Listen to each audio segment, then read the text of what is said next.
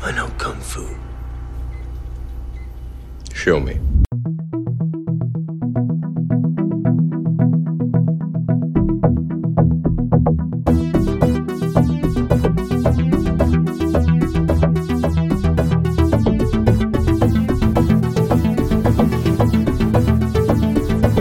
You are now listening to the Enter VR podcast. I'm Chris Miranda, your host, and today I'm joined with Chris Matson and JJ. I can't believe I don't know how to pronounce your last name, sir. How are you, by the way?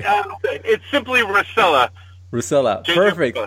Thank you. And so, just to give you a quick introduction, Chris is a business dev for Immersive VR Education, and JJ is the executive director of the Shenandoah Center for Immersive Learning at Shenandoah University. Gentlemen, welcome on the show. Welcome to the show. Oh, thank you. All right. Yeah, thanks for having me. All right. So I'm here to talk about Engage. I'm really excited about having tried a demo really quick. Just getting into the nitty gritty details of how it came about. But like perhaps you guys can provide me and the audience can provide the audience an idea of what Engage is.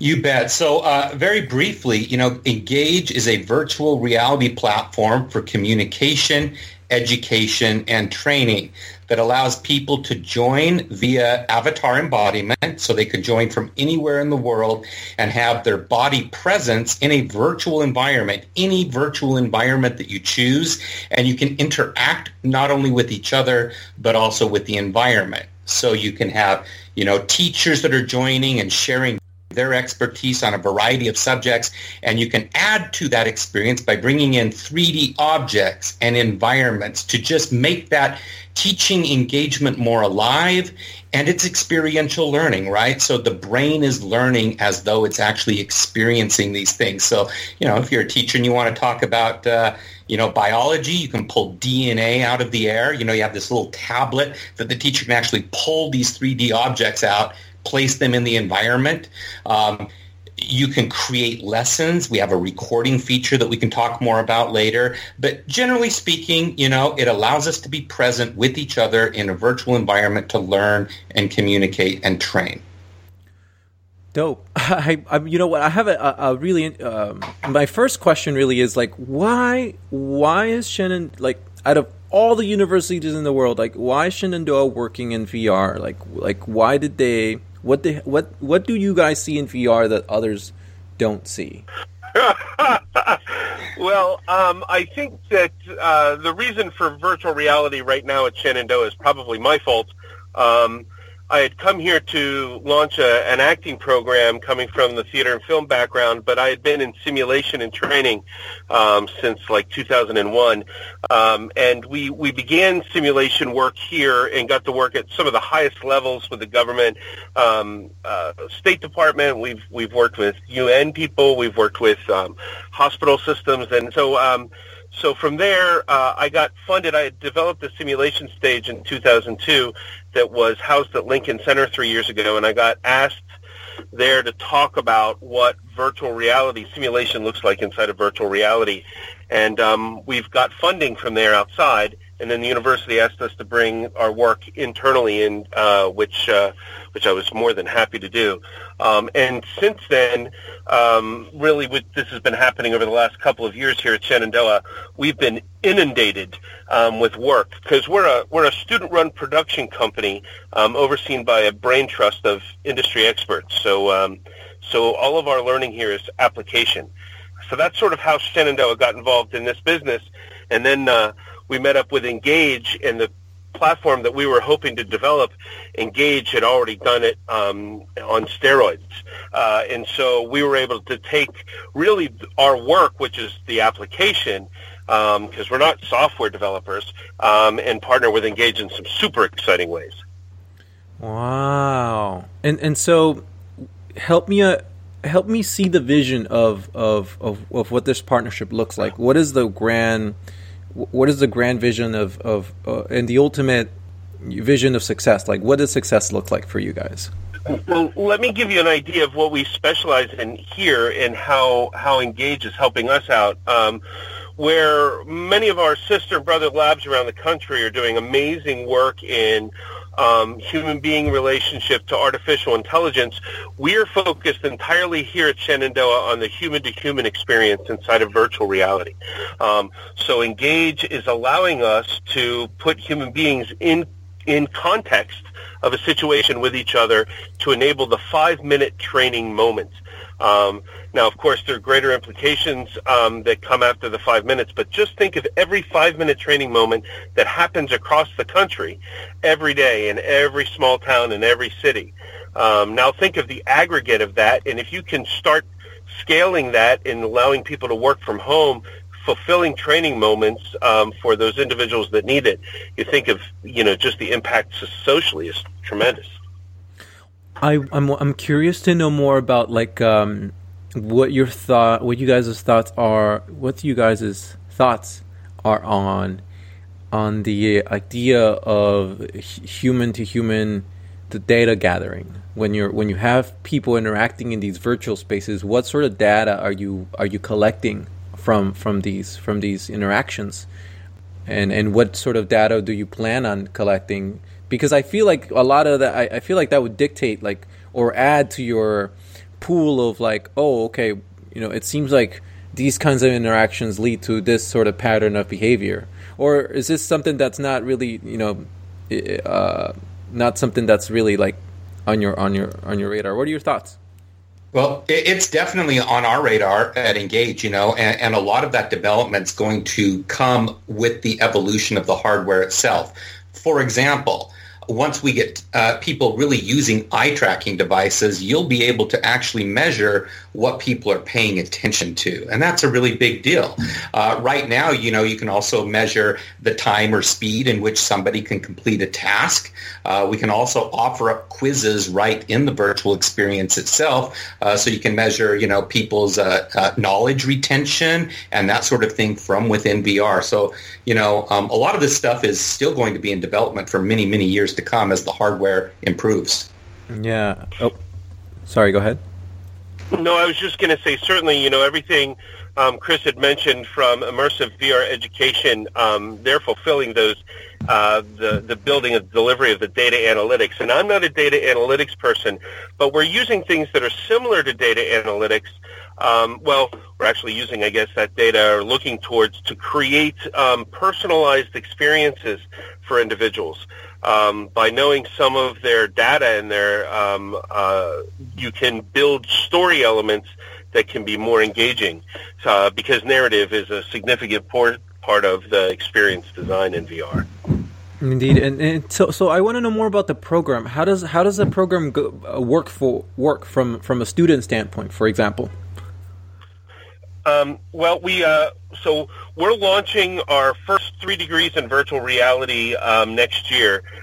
We just announced them 2 weeks ago or a week ago, and although we have a couple majors in it already who have started before and it fully launches, but there are 3 different degrees, one built off of a theater minor, one off of a film minor, one off of a computer science minor. And the theater minor builds towards simulation and training on digital stages. The film minor builds towards media like 360 VR. And, of course, the computer science builds towards Unity programming and actually building on the stage. So those students intermix, and while they're learning their specialization, they're also working with corporate clients in our lab, developing practical skill sets. So there's a BA, a BS, and then next year hopefully we'll add a BAS, which is a 3-year degree. You come with if you have an AA degree, then you could get a degree in 1 year, we're just trying to be responsible in turning out people who can work in this field. Yeah, I had a funny conversation once with my old university. They I did a lecture on VR, and they reached out to me and they hey, you wanna be a lecturer? And I was I was kind of interested, kind of curious. But then I realized how much they were gonna pay, and ran for the hills. I was just I can't. You guys don't pay. And I was and I'm thinking to myself well, in what jobs are you guys preparing students for in the VR industry? Like, what are your like what are your thoughts there? Well, I would say that it depends on which of the degrees that we're talking about. Right now, 360 journalism, but really we believe the low-hanging fruit is in training. So most of the stuff that we're building right now is for corporate and government training, active shooter scenario, hazmat kind of training. So what we're building are people who can create practical applications of virtual reality. So what I mean by that is we are not a computer science, a computer engineering-based program. Our program is a VR for industry. So we have individuals that come to us with ideas, and then we make those ideas come to life. And our students build all the projects that come to us and actually get to the point where they're managing the clients from top to bottom. And we've got about 70 to 80 projects that are going on right now. 30 of them are live simulations because our immersive lab is about placing people's senses inside of an experience versus simply the full virtual experience. But a lot of simulation is training is where we're putting our students into work. But when you're thinking about that field is as large as the filmmaking field or the theater field. Think of all of the different individuals. There's the director, there's the writer, there are the performers, there are the producers. So there are a significant number of positions that it goes into making these virtual simulations. So we're turning out a variety of personalities. Yeah, that's really awesome. I just I really commend the work that you guys are doing. I wish more universities were able to have the foresight to keep up with the times, or at least because it's leadership, man. It just so happens we have a president here at our university who's super forward-thinking.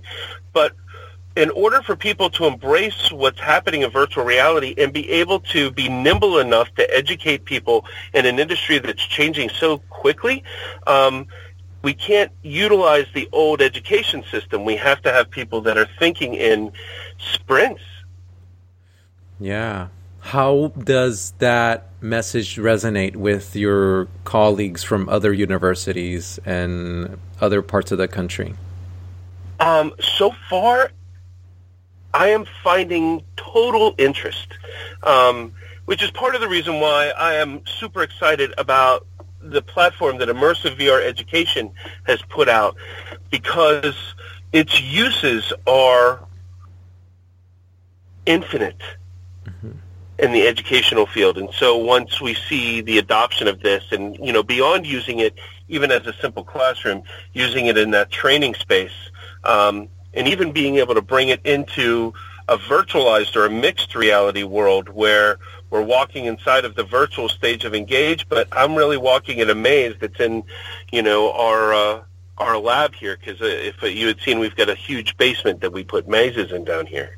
So right now we're seeing super embracing of this from the people that we're hearing, because it's inarguable. Yeah, can you expand on inarguable? I like that. I like that. I like where you're going. I like inarguable. I'll give you. Once you start telling people the implications of virtual reality on education, their mind explodes. Just yesterday, for the first time, we were training intellectually disabled individuals on the Engage platform created by Immersive VR Education, and that platform created a profound. Anyway, the individuals that went into it, one of them had never had. One of them didn't socially interact with others, and once they were inside of the virtual space, they held a full conversation in this virtual conference room with another special needs individual. And when I tell you, I'm standing in the room crying, and the CEO of NW Works, which was the company that we're working with, who helps these individuals, just put his hand on my shoulder. We had never seen this before. So when you watch what happens to people when you put biometrics.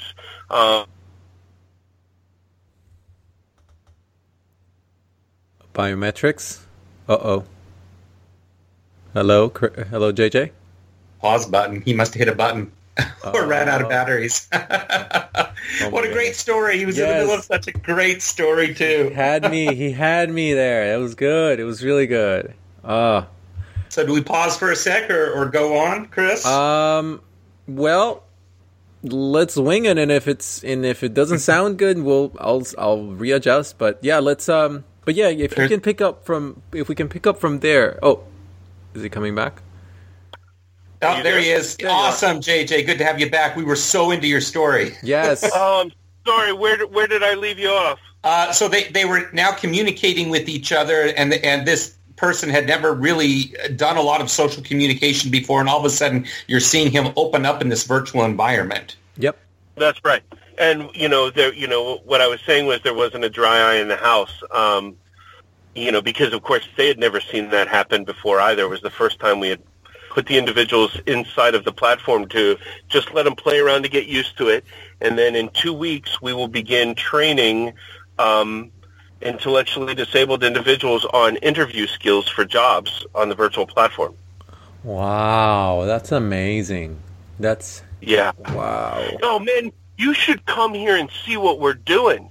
It's nutty. And now that we have the ability to put people in full virtual simulations because of the Engage platform, we're looking to scale training nationally with a national role-play workforce.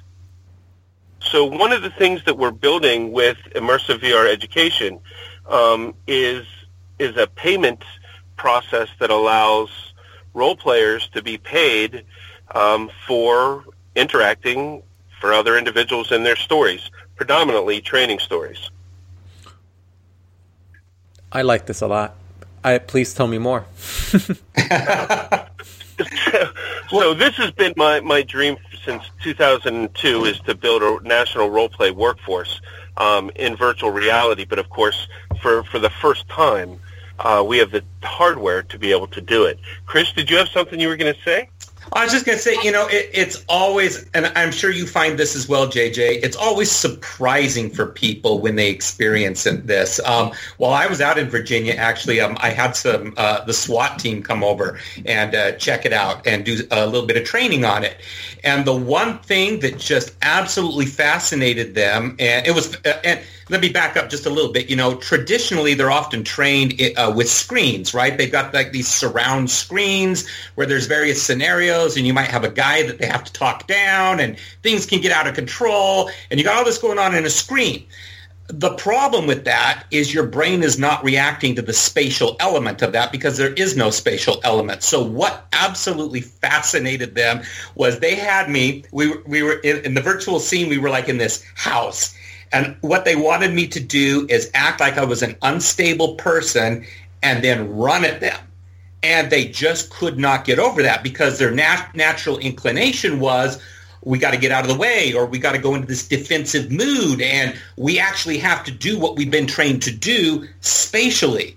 And they're like, this changes everything for us. They even theorized maybe some of these cops are getting hit by cars because they're training on a screen and they're not actually jumping out of the way. But in a VR environment that's spatial, you are jumping, literally physically jumping out of the way of an oncoming car. So it's training in a whole new way. And they are absolutely sold on it. Wow. And it'd be interesting if you had live actors, like training cops. Like, it would be interesting to see like a live actor improvising on the spot, throwing loopholes and like monkey wrenches into because that's what life is going to do at them in real life. They're going to go out there and all your training that you had is going to come down to a few seconds, and something's going to go the other way. And how do you prepare for that? And I think VR simulation training is like... And this is exactly what Shenandoah is bringing to the table, is the live actor training to do just that. And now you don't even have to necessarily follow a script. You can respond to each other in an infinite number of ways and make it a real experience.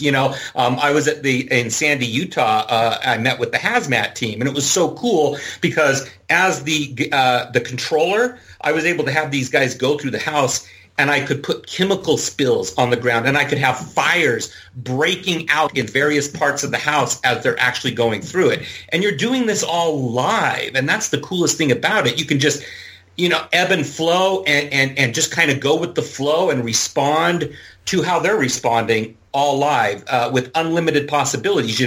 Now first responders can actually do their work in a wrecked city that's been devastated by an earthquake. You can't do that. It would cost millions of dollars to set up something like that in real life. And now you can just create that environment very quickly and do anything you want. Wow. Yeah. Yeah, it supports the training of soft skills, which has been something that the universities have missed. And when I say soft skills, I mean the communication and the problem-solving skills. When you went to a university and you got your degree and then you had your first day on the job, they probably looked vastly different from each other, unless you were training in medicine, because the medical fields know that we've got to simulate the world for them because these individuals are making important decisions. They've got to be a veteran before they step their first day on the job. So on some level, we're learning from the medical industry how to train individuals in simulated world experiences utilizing virtual reality. But the whole point is to teach people how to problem solve in situations and how to be able to communicate, because we know that that's how the world actually functions. Yeah, that's amazing. I'm excited for this because I think about from the public sector's perspective, it seems like they can save a lot of money here. And what is that calculation? Like, how much money?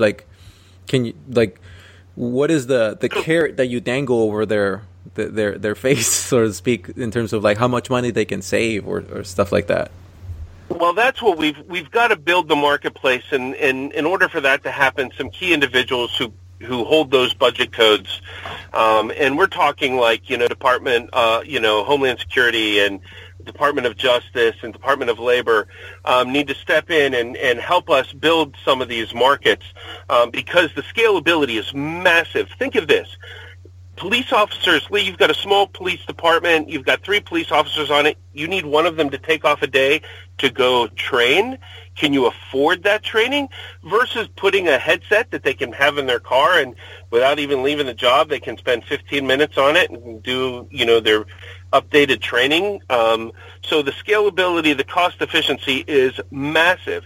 Think of training nurses up who are on their schedule over, let's say they're on a night schedule, and in the midst of it, they can step on, and they can even step into the virtual space utilizing these headsets and interact with a role player, and it can be archived, so it can be saved. You can self-assess, you can peer assess before your supervisor ever looks at it. Then it's there for legal reasons. If it ever needs to be called up, you can put somebody inside of the training experience and have them watch how the whole thing went. Meanwhile, payment for these individuals can happen immediate. Let's say somebody finishes a training scenario. As soon as they're done, the pay hits their PayPal account. And so in the gig economy, where money not taking 2 months to get to you can be very helpful in this kind of world. Yes. Yeah, and Chris, let me add to that. I know JJ mentioned you can archive the experience, and for the listeners out there, I want to explain a little bit more about what that looks like. And you actually experienced that in the very brief demo that I gave you, where you can have, for example, an entire training experience, and you can record that experience in the 3D space. And then rewind time, essentially, step out of your body, essentially, and watch that entire scene that you just created, that you lived. You can watch it right in front of you. You can walk around yourself. You can walk around the trainer and literally see, as though you're a third person, winding back time, replay that entire experience. And I know that kind of blew your mind. What was that like for you, Chris? Yeah, it was really trippy. I'm not gonna lie. I was not expecting that. Like, yeah, it was like an out of body experience almost, like a weird seeing myself like a second. I was like, oh, I was just there a second ago, and now there's a replica of me doing the exact same thing, and it was like this weird like sensation of deja vu, and like, yeah, it was really interesting. I'm not gonna lie.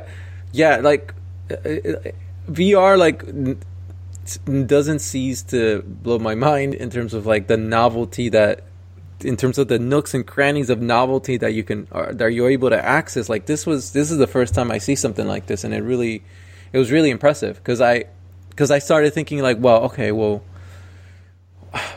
you can do a lot here. It seems, it's really, it's just, it's like, it's a lot of fun. I need to chime in too and just say that the platform that Immersive VR Education created is beyond anything that we've seen in functionality and use. So, we know that all the pieces and parts are out there that should be able to function in this virtual world this way, but these guys have put it together so that it's useful. I'm just, I can't speak highly enough about this organization. Yeah, I'm really excited for the work you guys are doing, but if I don't ask you hard questions, then I'm not doing anyone a favor. So I have to ask you the following question. What are some obstacles that you guys are facing and there's two categories of obstacles. The obstacle that's going to be solved with time, and then the obstacle that you sort of resolve that it's like, well, it's unsolvable. We'll just, work around it. Like, what do those obstacles look like? I'm sure there are more categories of obstacles, but I just want to focus on those two for now. Well, I think, we're still in beta and we know so much that we still need to do, like adding additional tools and things like, for JJ, for example, they're going to have these live actors in there that need to be communicating with each other, for example, on a private channel. And maybe they have little flags above certain individuals to indicate what role they're playing. So adding these customized features in to meet the demands of the particular training. And fortunately, it is fairly easy to customize all of that stuff. But I think for lots of different scenarios, there will be some level of customization needed. I don't know if you want to expand on that, JJ. I'd say one of the biggest challenges is we're still tied to the $3,000 to $5,000 system. Mm-hmm. But one of the great opportunities that's presenting itself is what Oculus is doing with the Go and hopefully the Quest that's coming out soon. And so, we're looking at a future where accessibility to full virtual reality is there in a cost-effective way. So I would say that that's a major challenge, but also a hump that is so soon for us to be crossing over. Wouldn't you say, Chris? Yeah, absolutely. And I even start thinking about, even using like the Go, which we are going to be supporting, but it's a challenge because you've only got a 3 degree of freedom controller for one hand. So now you have to take these buttons that we're typically using for both hands and think about it as a 3DoF controller. So there's some challenges around that to be able to elegantly create what we need to do to make it functional. And of course, there's less processing power for a standalone headset as well. So, we have to cut some corners and reduce polygons, and it's a challenge. But we see the hardware improving as well, which gives us a lot of hope. When you look at the Quest, it does have the 6 degree of freedom 2 controllers, which is such a relief. I mean, that's really what we want. You want that embodied experience where you can get both hands in the game. Yeah, it seems like that's going to be the standard going forward, hopefully. Mm-hmm. As far as other challenges go, I would say that one of the biggest challenges is the marketplace isn't developed yet. So it takes effort from individuals and insight and innovation from each of our fields to be led to the development of this new marketplace. So it's not going to happen on its own. Hopefully there's enough momentum that it's going to be carried, but there definitely need to be those leaders that are pushing in the fields to help develop the uses and the practical applications. Yeah, I want to. I like to. I want to ask you about what is the best outcome for virtual reality, and what is the worst possible outcome for virtual reality as an industry and a technology. Maybe looking down. Well, I don't know. Yeah, whatever. However you like to interpret that, I'd like to know. Chris, I'll let you. Yeah, the best outcome for virtual reality is when it's as friction-free as possible, man, because there is friction involved. You put someone that's new onto a VR system, and it's sometimes a pain even just to bring up a program to run in VR, and then it's learning how to embody an avatar. It's learning how to use those controllers. That stuff just needs to get easy, and I do see in the future at some point, we're going to be using our natural hands and our fingers just as we do in real life, where we might not even have to control. You look at Leap Motion is it trying to solve that problem where you can just use your natural hand gestures, and who wants wires? We're cutting the wires real soon, which is so exciting. But we want to just be able to pick that headset up and jump in and do what we need to do. And, bandwidth is always a problem, as we saw tonight, Chris, when we had you in there. That was a challenge. It kind of brought things to its knees. And so we need to have that bandwidth. And thankfully, we're moving to 5G here in the future. I'm really interested to see how that's going to reduce some of the friction. There is too much friction right now, so I see in the future a frictionless experience, and that's when it's going to get really nice. For me, I think the highest goal that I have or that I see or am envisioning for virtual reality is the workforce as it transitions into VR, and I'm seeing the reality of it in our own lab on the projects that we're working on. And the neat thing about working through VR is there's going to be a leveling of the playing field. So gender, race, body type, sexual orientation, all of that won't come into play because there's an anonymity behind the mask of the avatar. So on some level, we're looking at an evening of the playing field as far as, what people make financially, and also geographically, where you won't have to be located in a city. Of course, we're going to see greater connectivity, but one of the major things that we're learning that's coming out of VR is, strangely, in these computerized worlds, we're learning empathy. So empathy becomes one of the major benefits of learning inside of this space, because we're listening and we're able to get people to communicate to each other. So that's, I think, one of the highest things for me. One of the scariest things, I think, is what you were bringing up earlier, which is data analytics, and how much do we allow ourselves to begin to manipulate people by anticipating what their personality type is going to respond to. Mm-hmm. And once we start, analyzing the eye is the window to the soul. I mean, it's almost like we're going to be able to read minds through some of that data gathering, and that definitely scares me a little bit.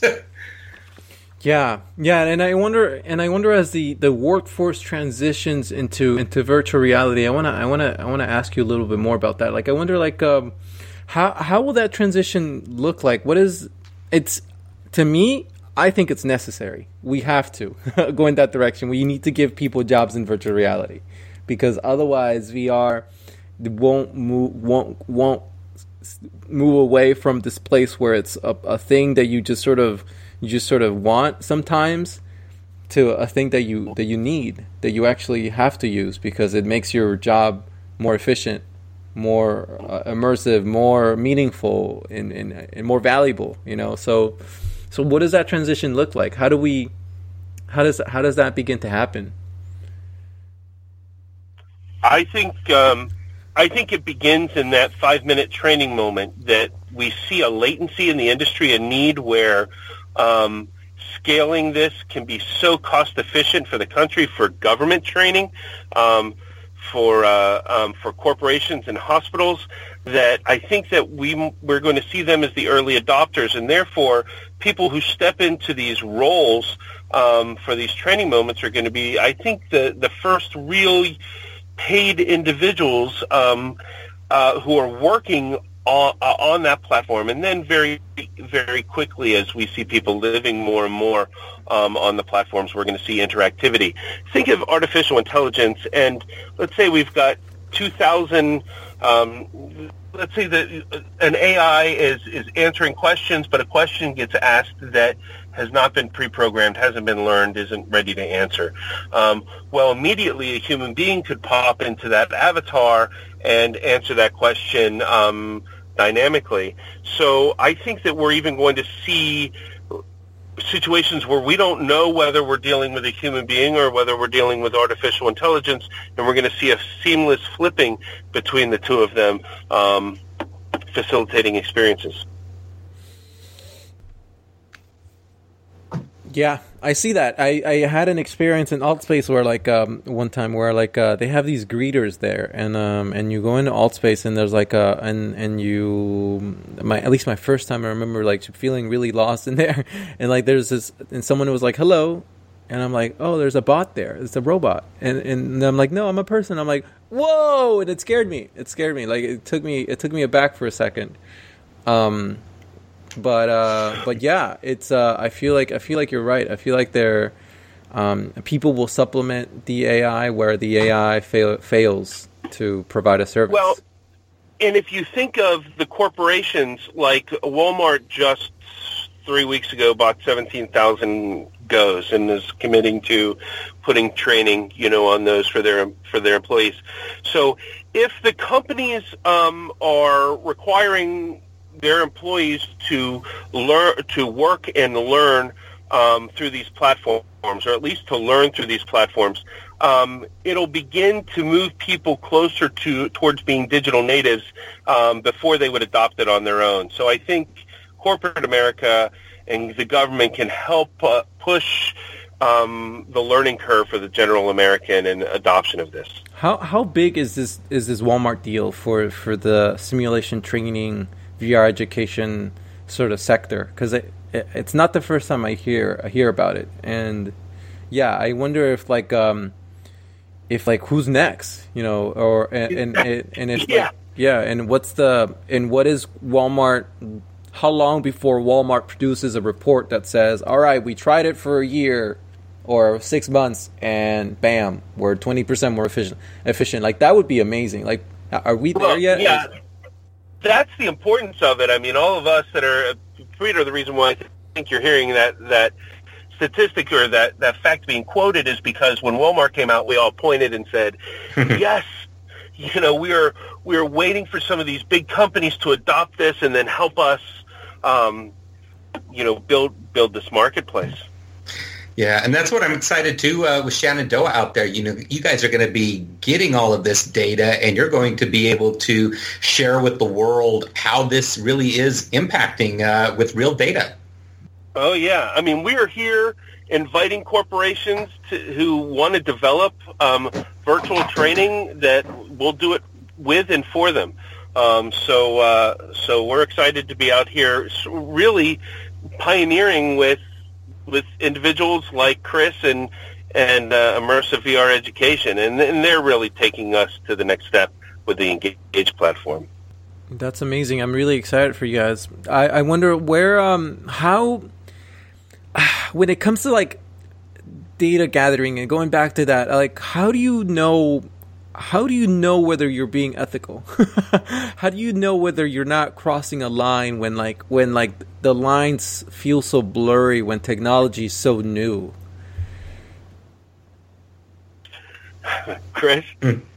Well, I'm just thinking, because when I'm talking about the data gathering for like training purposes, education purposes, it's in some ways similar to the data that's already being gathered. I mean, it's like, how efficient can that training be? How well is the retention of the information being learned? So it's tracking all that. What we're hoping to see, and and early indications are it is the case, is that the retention is better. And this is what I'm interested when I look at Striver Labs and Shenandoah, is we're actually going to be collating that data and figuring out how much more efficient it is. How much real world dollars are we saving by doing this training in VR?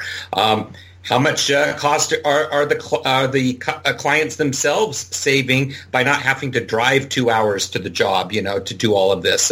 There's so many different things that get measured that I don't really think tread into that ethical space. I think maybe what you're talking about, Chris, is when you're gathering, where's my attention being given when I'm having an advertisement shown to me and things like that. Yeah. That stuff makes me a little bit more nervous. I personally don't want to be sharing my personal data in that way. But as far as the training and education goes, I think there's some really cool data that we can get that doesn't tread on the ethical grounds. Yeah, I think. Sure. Yeah, go ahead. Sorry.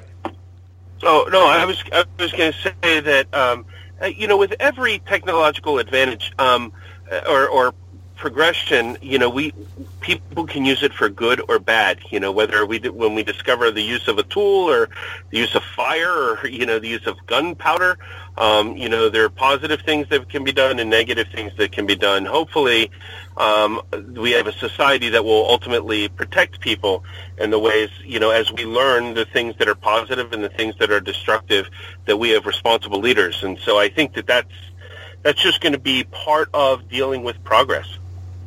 Mm-hmm. Mm-hmm. Yeah, I wonder. There's VR is, and here's the other question I have for you guys. What is your calculus in terms of the AR industry? Like, is the simulation training make sense with AR headsets? I feel like they're not.